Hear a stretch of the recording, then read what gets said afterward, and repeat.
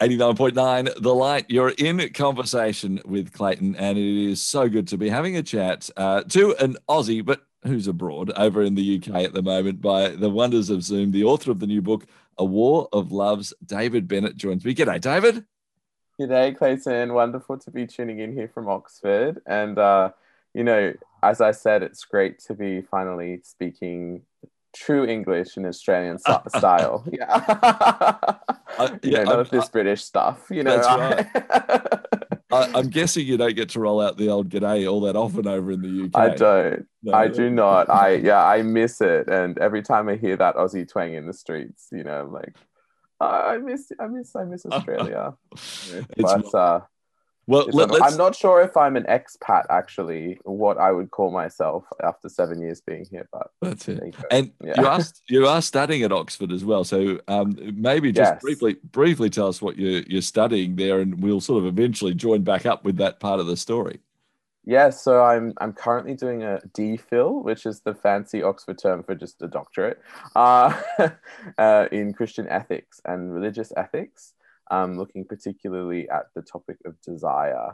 So sounds very fancy, but really it's just about, what happens in our hearts and what ethical importance does that happen in our Mm. have for our lives. And I'm looking particularly at the question of homosexuality, same-sex desire, being gay, and kind of contemporary theology related Yeah. to that. So yeah, it's Fa Fascinating subject. fascinating. It would be absolutely for sure. And this study is obviously very close to you and your world as well. And so let's talk a little bit about your story as we go through. Take us back to those sort of young teenage years and take us through what was going on for you and some decisions you made about actually saying, look, I am going to come out as gay. Could you take us through that? Yes, absolutely. So as a young kind of 14-year-old, I just have these memories of many spiritual fads, exploring New Age religions, Buddhism. I was a Reformed Jew for a week. I explored Wicca and neo-pagan religions. And so I was really experimenting as a young person. And I was raised in an agnostic atheist household, and we didn't really think the idea of God was something feasible for life. We thought it was just a bit kind of, the new atheist style, typical Aussie. I don't need that in my life, religion and all that. And so, yeah, that was the culture of our family, but we had religious relatives and we thought, tried to kind of respect their faith, but we definitely didn't have this positive view of it. We thought, no, this is definitely not the way to go. And I was, 14 in a Christian school. And so we did respect kind of spirituality, or that was an important part of your life. But yeah, there was never ever really anything given to me by my parents and what to believe, which in a way was a gift too, because, I was able to really explore and look at, the questions of life, and ended up becoming what's called a postmodernist, a French existentialist, and really was looking deep into things and trying my best to find meaning. But one of the really big parts of that was that, I knew I was exclusively attracted to men. And that really started around the age of 10 as I, started to hit puberty, 11, 12, and just became really clear to me. And was quite a scary thing, actually, when you're not just in a Christian school, because there were many people there that showed me lots of love too. It wasn't all negative, but I definitely picked up the messaging in the Christian world that like this was not a good thing. And I suppose I was confronted with the problem of self-rejection, where, within me was this kind of battle to accept myself. And I think, it doesn't really matter what context you're in, although those contexts can change the way you deal with that. And sometimes it can be negative. But yeah, I think it's just a hard thing when you're confronted with your sexuality at that age and you just don't have the resources to just deal with it well. Um, and so it was really hard for me, and I really struggled. But I kept, trying to kind of question it. I went to kind of a liberal church, metropolitan community church, and tried to kind of almost become a Christian in a way, but never really did, and never really found anything in Christianity and just thought, well, I've read the Bible. It doesn't seem too positive about me, so I'll pass right along. So yeah, I think that was kind of the beginning point of my questioning, and God setting up my story.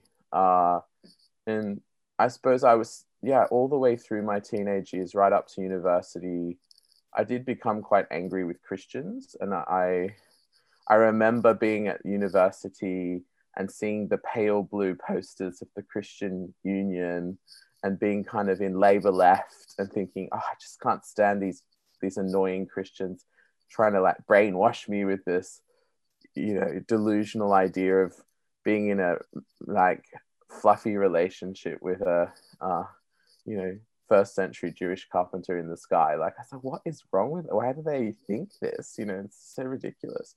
And, so I took gay marriage march posters and put them all over the, the Christian Union posters all over the campus as my kind of statement of justice, against LGBTQI plus oppression.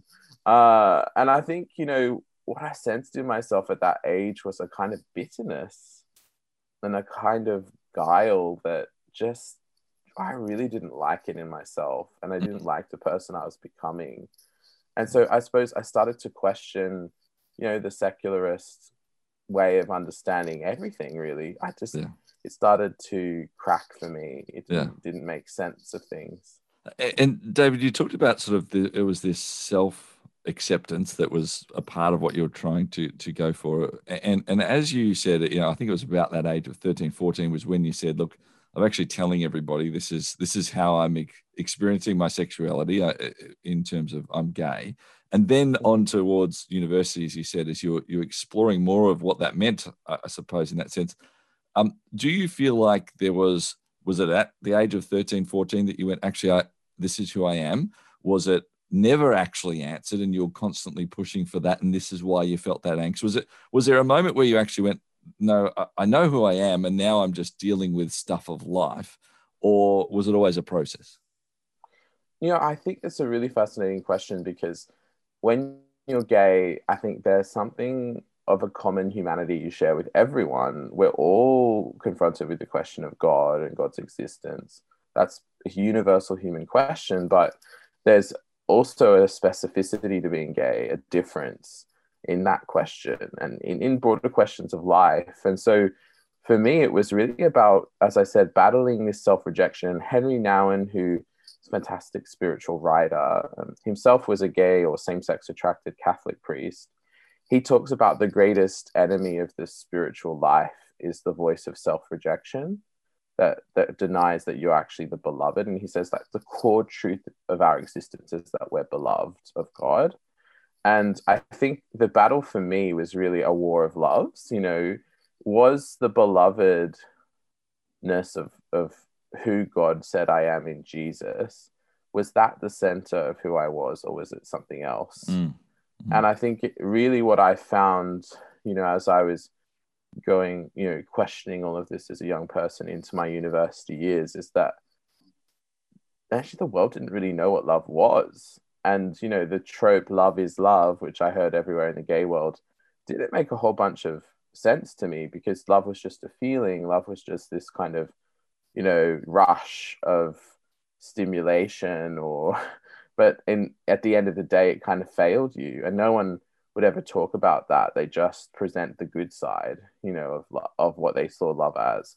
But we know that, in the scriptures, it says we know what love is, that Christ laid down his life for us. And I think inadvertently, I was always searching for love. I was never searching for God, Yeah. And I think that's what really was going on. And it's not until you experience that, that you're delivered from that self-rejection. So I thought, as an activist, if I can just reject self-rejection, then I'll be free. But I was still controlled by self-rejection. And I think we all struggle with that, not just gay people, but I think it's particularly harsh on gay people. Yeah. This is an acknowledged ignorant question in that regards, in that all of us, as we go through our teenage years and as we're trying to understand ourselves, trying to understand the world, trying to understand purpose, perhaps about spirituality as well, have angst, have understanding, have a whole lot of things that we're trying to deal with on a whole lot of different issues. We're talking to you, and we obviously focusing around homosexuality and your sexuality in that sense. It feels like perhaps as we talk about that everything went through just that filter. And that seems perhaps unfair. I suppose my question is this, and this is why I'm saying it's an ignorant question, I really don't have a clue here, is that was it for you something that you did always put through the filter, even as you asked all these other questions that a whole lot of other people might have asked, that it did seem to need to go through this filter because that's how everyone saw you? Or were you able to separate some of those questions that you were doing, and there was a sexuality filter here, and there was a God filter here, and there was just general angst of being a teenager here, or whatever else it might be, if you understand and follow my logic there? Definitely. Well, I think, it's difficult because you don't want your whole life to be defined by just your sexuality. Like, you're a whole human, and there's so much more that's, interesting about a person. However, it is a kind of question that's so central to your personhood that, it's bound to always keep cropping up, and you have to face it. And so there is always this kind of wrestle of, what do I make my ultimate identity? And I think that's a very human question. I think we all, try to grasp onto certain things for identity and for significance. And I think I saw that making my sexuality at a certain point, the whole center of my significance didn't really work. So I think it's just, there were so many different things I tried, including, my music collection, going to concerts, I don't know, a bunch of different things that, I looked to for significance and transcendence. But I think ultimately we have this God-shaped hole in our hearts, and it's not until, Augustine says we're restless until we rest in God. And I think I really felt that restlessness as a young person, just trying to find things. And my sexuality is probably one of the top ones, if not the top, in terms of where I found significance. And I think in our Western societies, we have made romantic love the ultimate, but I don't think it really works as an ultimate. And I think that's one of the deep parts of my work at Oxford, is saying, well, how is God actually a better fit, if you like, than romantic love? I'm looking forward to exploring that a little bit more as we go through. But up next, we're going to be back with David Bennett in just a moment as we hear the moment that he really met Jesus and what that was like for him. You might have heard him a couple of moments ago also talk about that phrase, War of Loves. That is the name of his new book as well. So we're going to even have more of a conversation about what it was like writing a book. So plenty more coming with our conversation with David Bennett here on 89.9 The Light. In conversation with Clayton. On 89.9 The Light, you're in conversation with Clayton, and it is just wonderful to be able to have a chat to the author of the new book, A War of Loves. David Bennett joins us, and we've been hearing a bit about his story. In his early teenage years, came out as gay, and then through, I think, fair description, became really a gay activist, David, over the next years until your late teens as well. There was a moment for you where you definitely met Jesus, if that's the right phrase. I'm not sure if that's the phrase you use, but could you take us through that story? Yes, it was, such an amazing story, really, the way in which God came into my life. And I said, before in the interview that I really wasn't looking for God, or wasn't really interested in anything to do with Abrahamic faith by the time I was about, 18, 19 years of age. But I described that there was always these kind of signals of transcendence that kept reminding me of what I'd call like spirituality. And, I need to get back in touch with my spiritual side, or, I'm not feeling like I have meaning in my life. And so I just remember being on Oxford Street at a club one night, and I had a little journal that I would write semi-philosophical questions in, and I'd often just casually pass them around, this particular club that had a bit more of an intellectual side to it.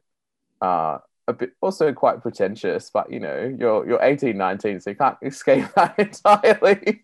And so you know, I put the question that night, what is love, you know, in the journal, and I handed it around the club, hoping that I'd get some kind of deeper response, and then try to find out who wrote it, or you know, befriend the person that wrote it. Yeah. And yeah, I just received terrible, you know, answers like, what is love, baby, don't hurt me, you know. Just superficial responses. And I was really depressed actually in the cab on the way home, looking at what people wrote. And I think you just got this sense in my generation of people being completely unable to answer the question and almost exhausted by it. So that's where I got to. So kind of like, you know, in the Bible, Solomon got to this point where he said, you know, there's nothing new under the sun. Everything's been done before. And I got to that point, and the secular ideal of love just cracked, just wasn't working. And so I suppose I started to sense some kind of awakening at that point. Something was different. And it wasn't until I was at the Christmas lunch table 2008 with my Pentecostal fundamentalist uncle, Yep. you know, who used to read these apologetics books, you know, and who was had all of these controversial opinions, and Yeah. my cultural enemy as a gay activist. Yes. You know, and at 19 you are a gay activist, but how much gay activism you can get done, you know, it was, you know, and I was involved in marches and things like that, and in university politics. So I was definitely headed to that trajectory. So there I was with my uncle, and you know, he mentions God at the Christmas lunch table. Now we're a Greek family, so religion and politics has to come up at some point, and we will talk about it, and loudly and lovingly, but not without a fight, you know. And so you know, so my uncle, you know, mentions God, and so I'm just ready to intellectually defeat him. And I said, well, you Christians think you have the absolute truth. There is no absolute truth, and you can't communicate truth with language. I mean, I've studied postmodern, you know, philosophy at university, and it's just ridiculous. And what about all the other people who believe all these other religions or none? What about gay people? What about women? What about all the oppression? What about the Crusades? What about suffering? You know, so just firing everything I've got in my arsenal at my uncle. And you know, he turns back to me both lovingly and kind of with a bit of chutzpah, you know, and he says, well, David, you just said there's no absolute truth, and that is an absolute truth, and you just communicated that with language, so you just doubly contradicted yourself. So just kind of like intellectually defeated me in one foul swoop. And so I stormed out of the room theatrically with a bit of gay sass, you know. Yes. And and he you know, we left the Christmas lunch, and he was in the car with my aunt and the Holy Spirit. You know, Christians often get something called prophecy, which is where God will communicate a word to them about something. And God had really given my uncle during our conversation a prophetic word about me becoming, you know, a Christian in 3 months' time. Wow. And my mum had actually become a Christian, you know, 3 years before this. And I had become really angry with her and said, you know, you have to choose between the delusion in your head and your real son standing right in front of you. So that really had brought conflict into our family. And how had your mum dealt with that, by the way? I mean, we'll keep on your story, but that's a fascinating point just there. No, I think it's a really important part of it. I mean, for her, it was really harrowing. It was really horrible to see this, how her faith had impacted me in a negative way. But she said to me, you know, I don't have to choose between you and God. By loving God, I love you better. And she kind of just disrefused that dichotomy that I tried to put her in. Yeah. So then, you know, there I am. December 2008, that this word has been told to my mum. I have no idea about it. I'm just living my best life, you know, and I've just got back from a political conference in March. So this was 3 months after my uncle got the word. And I was in a cab going over Sydney Harbour Bridge. And I just remember there were all these really amazing parties in the eastern suburbs that I was invited to, but I felt compelled to go to this one pub in Surrey Hills, and I was like, why do I want to go there? I just felt I should go. And it was really bizarre. I remember that night, why did I not go to those other parties? So it was almost like something was leading me, And so I got to this pub, the Dolphin Hotel in Surrey Hills, and sat up in the bar there. And there was this girl from my university, and she'd got her film into the largest short film competition in the world. And people had been talking about her. And she just had this really amazing kind of Audrey Hepburn-esque beauty and this really lovely character that really impressed me. And I never in a million years would think she was a Christian. So I go up to her, and I'm, on the editorial team of the university magazine, and I want an interview with her about this. And we sit down, and I asked her, how did you get your film into the largest short film competition in the world, Tropfest? And she said to me, well, do you want the real answer, or do you want like the interview answer? I said, I want the real answer. So she said, well, it was God. And so my face kind of scrunched up at that point. I was like, oh, surrounded by Christians, it was just seriously like shocking to me. And she'd made her film about disabled people, and I had an uncle that was, mentally handicapped, and it really spoke to me, her work. It was profound. And so I was almost gobsmacked by the fact she was a Christian.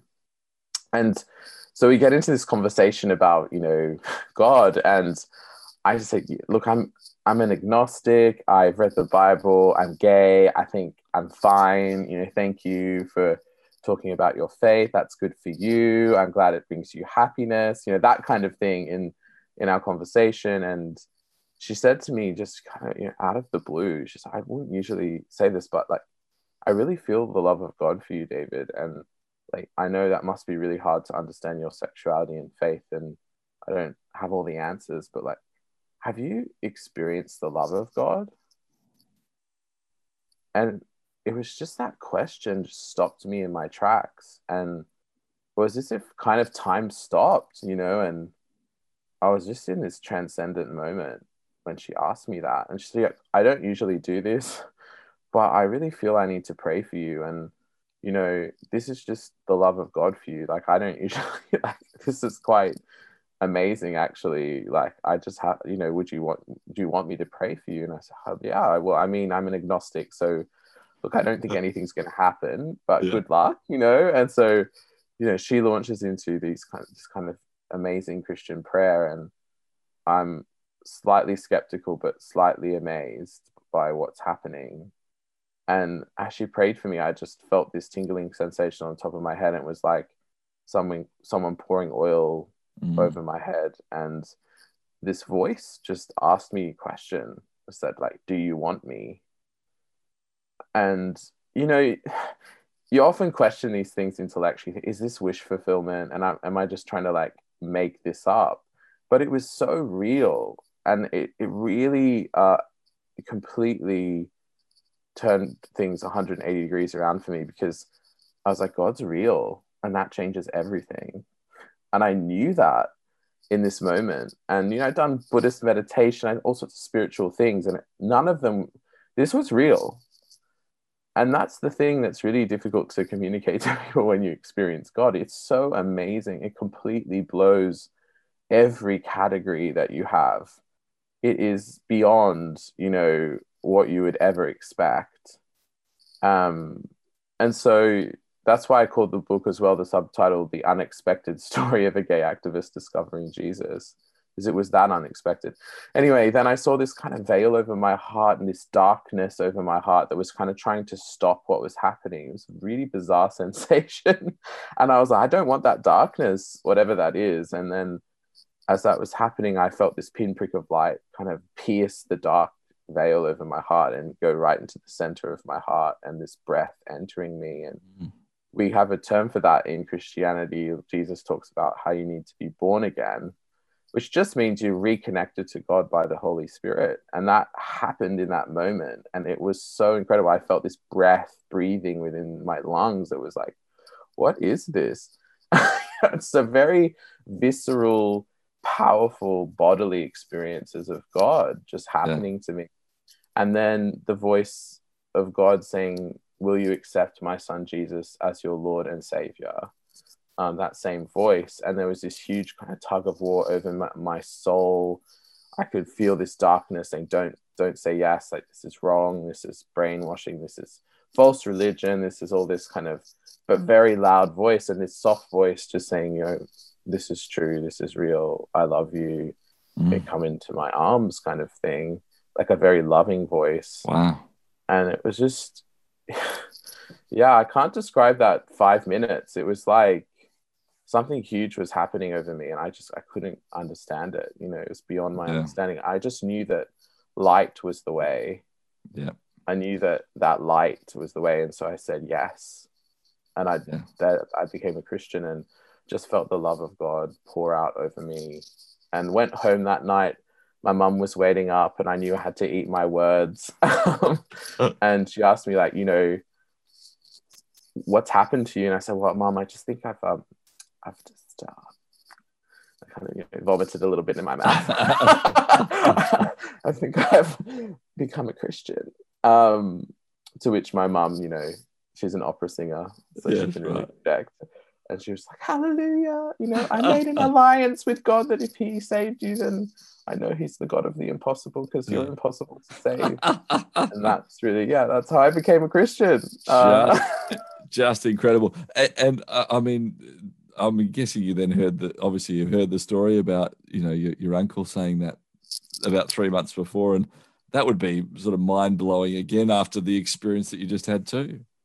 Well, yeah, my mum said to me, do you know about the prophecy? Like, do you know that, like, your uncle said that it'd be 3 months? I'm like, of course I don't know. Do you know about this? Like, and just this kind of like, what is this divine conspiracy? How do you know about this? And I actually rang my aunt and uncle, who I was estranged from. Like, I never called them, and asked them, like, about this word. And they told me, we 3 months ago. And I was just amazed. Incredible. I kind of floated up to my bed.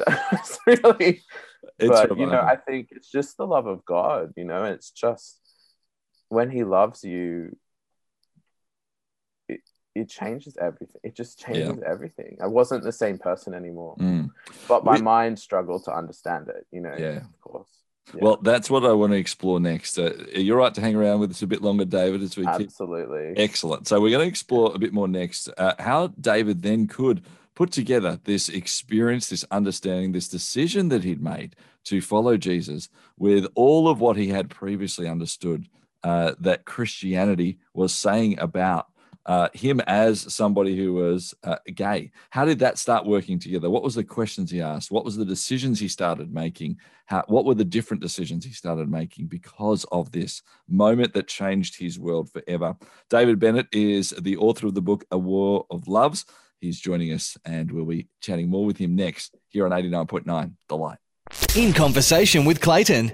89.9 The Light, in conversation with Clayton, and David Bennett joining us from the UK. He is the author of the book, A War of Loves. He might be in the UK, but he is an Aussie. I've been over there 7 years now, studying at Oxford, just finishing off his doctorate as well. And sort of the ethical understanding of desire when it comes to understanding faith and looking through that prism as well. We might talk a bit more about that in a couple of moments' time.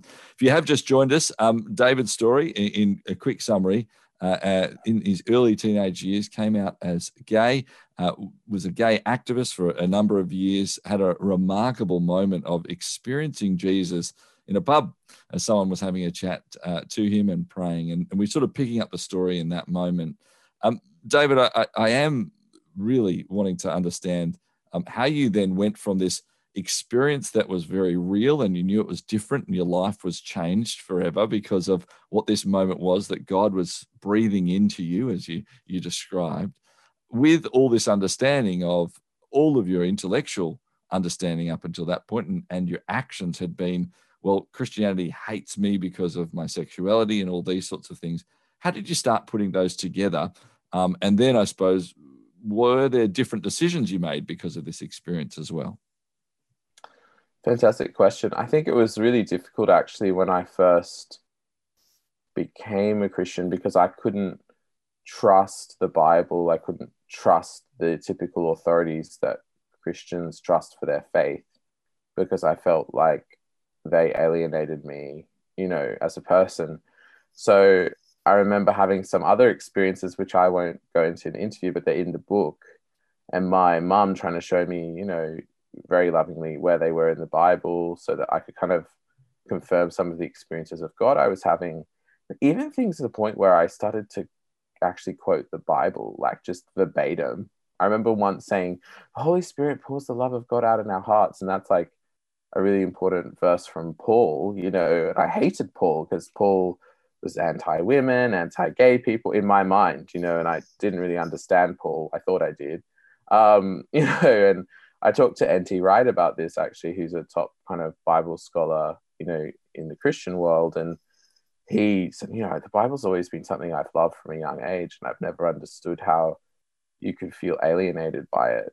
And I think that's something that the church needs to understand about for gay people, is the Bible's really just not easy, and it takes time to understand it. And it's funny now because I look at those verses and they actually become some of my favorite verses, because they're actually indicative of the fact that the early church was full of gay people who believed in Jesus like me, and that there's a whole thousands and thousands of gay people who have believed in Jesus throughout the history of the church. And who, so at the beginning of my walk, I'd say I was what's called side A. And this is kind of gay Christian language. Sorry, there's lots of language in this question. You kind of have to, side A is when you believe that, gay marriage is fine as a Christian, and you can kind of proceed with that. And then there's side B, which is, no, God's called me to abstain from gay marriage. It's not his way. It's not how he created and instituted marriage in the beginning. And so I went from a journey really from being side A and storming down the front of the church, telling the church leaders they needed to change their doctrine of marriage, or, they were oppressing me, to side B, which is, no, actually the Bible's clear on this. And God's called me to live this kind of quirky, fun, alternative life of celibacy that is really misunderstood in secular society. And actually now, I live as a celibate gay Christian, and I love it. I actually have felt so much freedom in being celibate, and you wouldn't expect that. A lot of people think it's about suppressing or oppressing yourself. It's really not. It's about reorienting your desires around a different goal, around a different horizon to just romantic love with no God. But if God's real, and this presence is real, and this intimacy is real, Jesus really did die and rise from the dead, then you can really hang everything on it, and you can reorient your desires around that. And it's a very safe and wonderful thing that I suppose has really brought me a lot of flourishing, even though everyone seems to want to say, a lot of people want to say around me that it doesn't, but it really has, and I think that's what people don't understand, is that actually celibacy is about love, in the Christian faith. It's not about religion. It's not about trying to live up to a law and please people or please God. It's about being a gift. It's about giving yourself as a gift, like a holy gift to God. And it's actually a deeply romantic thing. When it's done right, and it's not, being motivated by a false religion. So I suppose that's where I've ended up, in my journey, is giving myself to God in that way, and saying, actually, I want to live according to the scriptures and according to the tradition of the church, and really discovering through my education the beauty of that vision. That's the journey that I've been on. Yeah.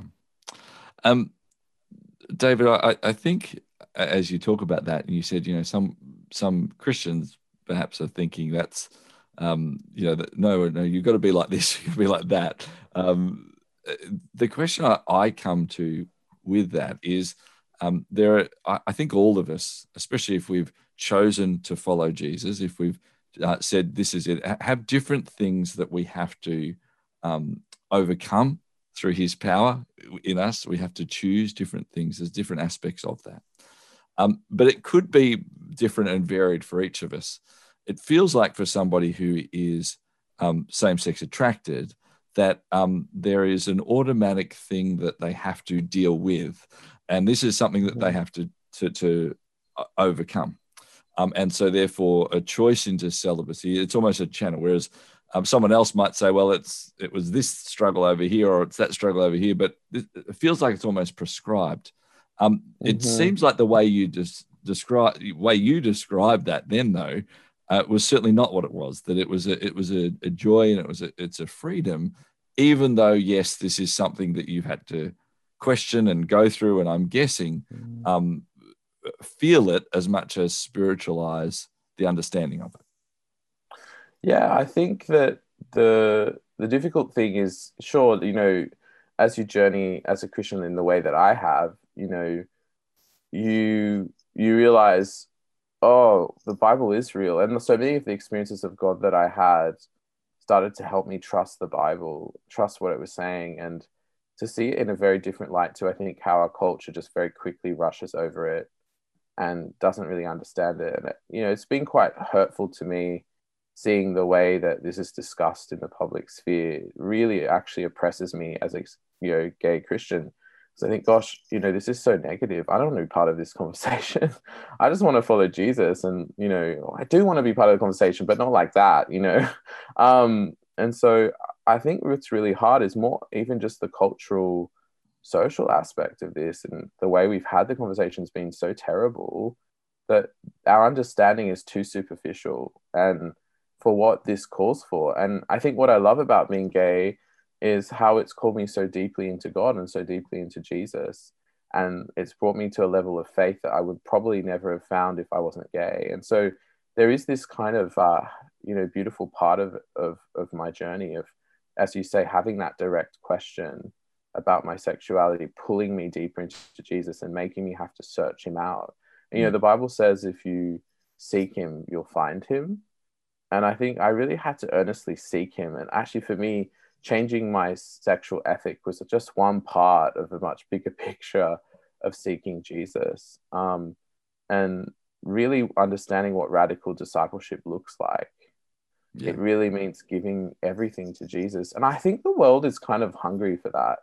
I think the world is kind of sick of this superficial Christianity where you kind of just become a Christian and that's it. You're just like everyone else. Yeah. I think people want to see what it looks like and they want it to be real.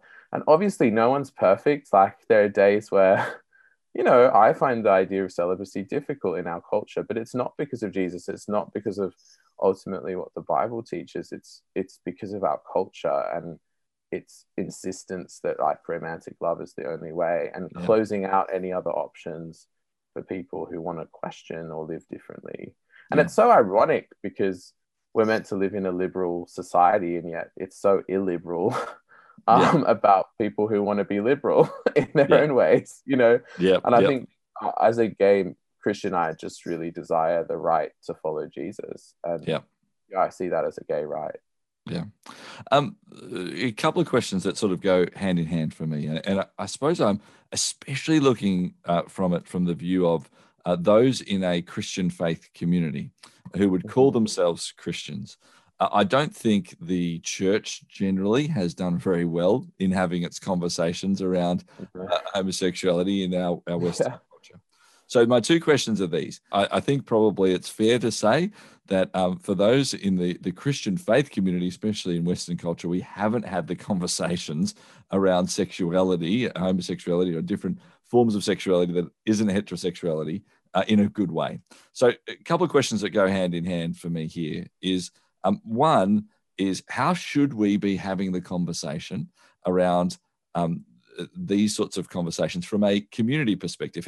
How should we be talking about the issue of sexuality, even amongst ourselves within a faith community? What's the best way? And then how do we talk to people who are identifying sexually but not heterosexually? What is the best things that we should be having conversations about as we go forward? Yeah, look, I think what's really important is for Christians to be secure that God loves everybody. And, even if people don't adopt the kind of view I've adopted, like the more traditional, classical Christian ethic in some level. I mean, there's ways in which I adopted that aren't classical. And I think there needs to be some, real updating in the Christian world and like how we think about living out the Bible, what I see to be the Bible's ethic. But I I think we need a space for people to question. We need a space of grace, a space where people are given total freedom before God to work things out with him and to make their choices, and for people to love in the midst of that, and to see that it's quite a different choice to a lot of other things, other things that we associate with, in the Christian community of sin, like Christians, oh, well, being gay is like being alcoholic, all of these like crazy parallels, which is just terrible, and you can't draw that analogy. Like it's a unique thing that the Christian community really needs to understand. It's not like that, it has a lot more to do with how you're made in the image of God. And like every human being is made a desirous creature, and being gay is still good in some way because it's still a reflection of that original, desiring companionship, desiring romance. But I think the second bit for me that I had to learn about was the fall, that like Christians believe. We believe that, we're affected by the fall, that we're, there's a side of us that's also broken. And so being gay, you have to work out those two sides of yourself and what that looks like. And that's just not easy. And people will conclude differently. And we need to make sure we love them, and not just ignore them once they make a different choice, but keep in relationship and find the things we can agree on, and share life when we disagree with each other, and learn that discipline, learn that deeper love that loves the person even if they disagree. And that's the love of God. Like, I know God will always love me, even if I decided, tomorrow I don't want to be celibate and I want to go off and do this and that. I mean, there would be problems with that, I think, in my walk with Jesus. But I ultimately think that God will always run after me, and that's really what the prodigal son is about in the Bible, that God just has this love that will keep going after people, even if they don't turn and give themselves to him. And so that's something that just gives me a lot of security in this conversation, and I think can create a safe space in the church, for the church not to feel like it has to give up its view to love gay people. I think that's cheap love. I think the real love is to keep the view that is clear from God, but to love those who make a different choice and be in deep relationship with them and have conversations and respect one another, and not attack each other in the media, not attack each other on social media, but invite each other over for a barbie, and, have the gay couple with adopted kids over at the church barbie, just break down these walls, and I think we'll all realize we're a lot more human, a lot more in need of grace, each side of this supposed debate. I just think we need to get a bit more real, a bit more human with each other, and create a space. David, I want to ask the final couple of questions as we go, and that's about the work that you're doing now. One part of it is you've written this book and put out this book, A War of Love. So, and I'd love to find out the deep purpose for you behind that. What are you hoping to achieve? One of my favorite questions I ask authors is, as somebody shuts the final page on that book, what are you hoping they're going to walk away with? So that's one question. And then also with your work that you're doing at Oxford and studying desire from that perspective, your hopes for I suppose people hearing your story and hearing the work that you are doing. So my hope was always, when I wrote the book, for a Christian who didn't really understand gay people or LGBTQI plus people to read the book and leave understanding more, and better equipped to love and have conversation with LGBTQI plus people, and also to be encouraged in what the gospel teaches about sexuality as well. And then the other side was for like a gay person, I suppose, who was like me, who's an atheist, to pick it up and be able to understand at bare minimum why Christians believe what they believe, and maybe not leaving the book agreeing always with what I ended up concluding, but understanding that it was reasonable and that it was an option. I mean, I have had many people write to me who have decided I want to follow Jesus, and that's really amazing, from an atheist kind of gay background. And so when that happens, you're just kind of thrilled. That really was the It was really just for people to understand as well the love of God, ultimately, above and beyond the question of sexuality, is like a refresher, I suppose, for the Christian church and the world of God's love and how he loved me so amazingly. And I think there's just a message in that I felt was really important to become a book. I wouldn't really like to write a book, under the age of 30, but I just felt there was an urgency in sharing it. Yeah. Yeah. Yeah, excellent. And the work that you're now doing and studying, and what's the desire? Sorry, terrible pun, not intended. Then around studying desire that others would get by the time you finish this. Obviously, you're hoping to take something out, but what are you hoping for everyone else through your study? I think my flatmates often say to me, "Can you talk about anything other than God and desire, David?" That. Not really, no.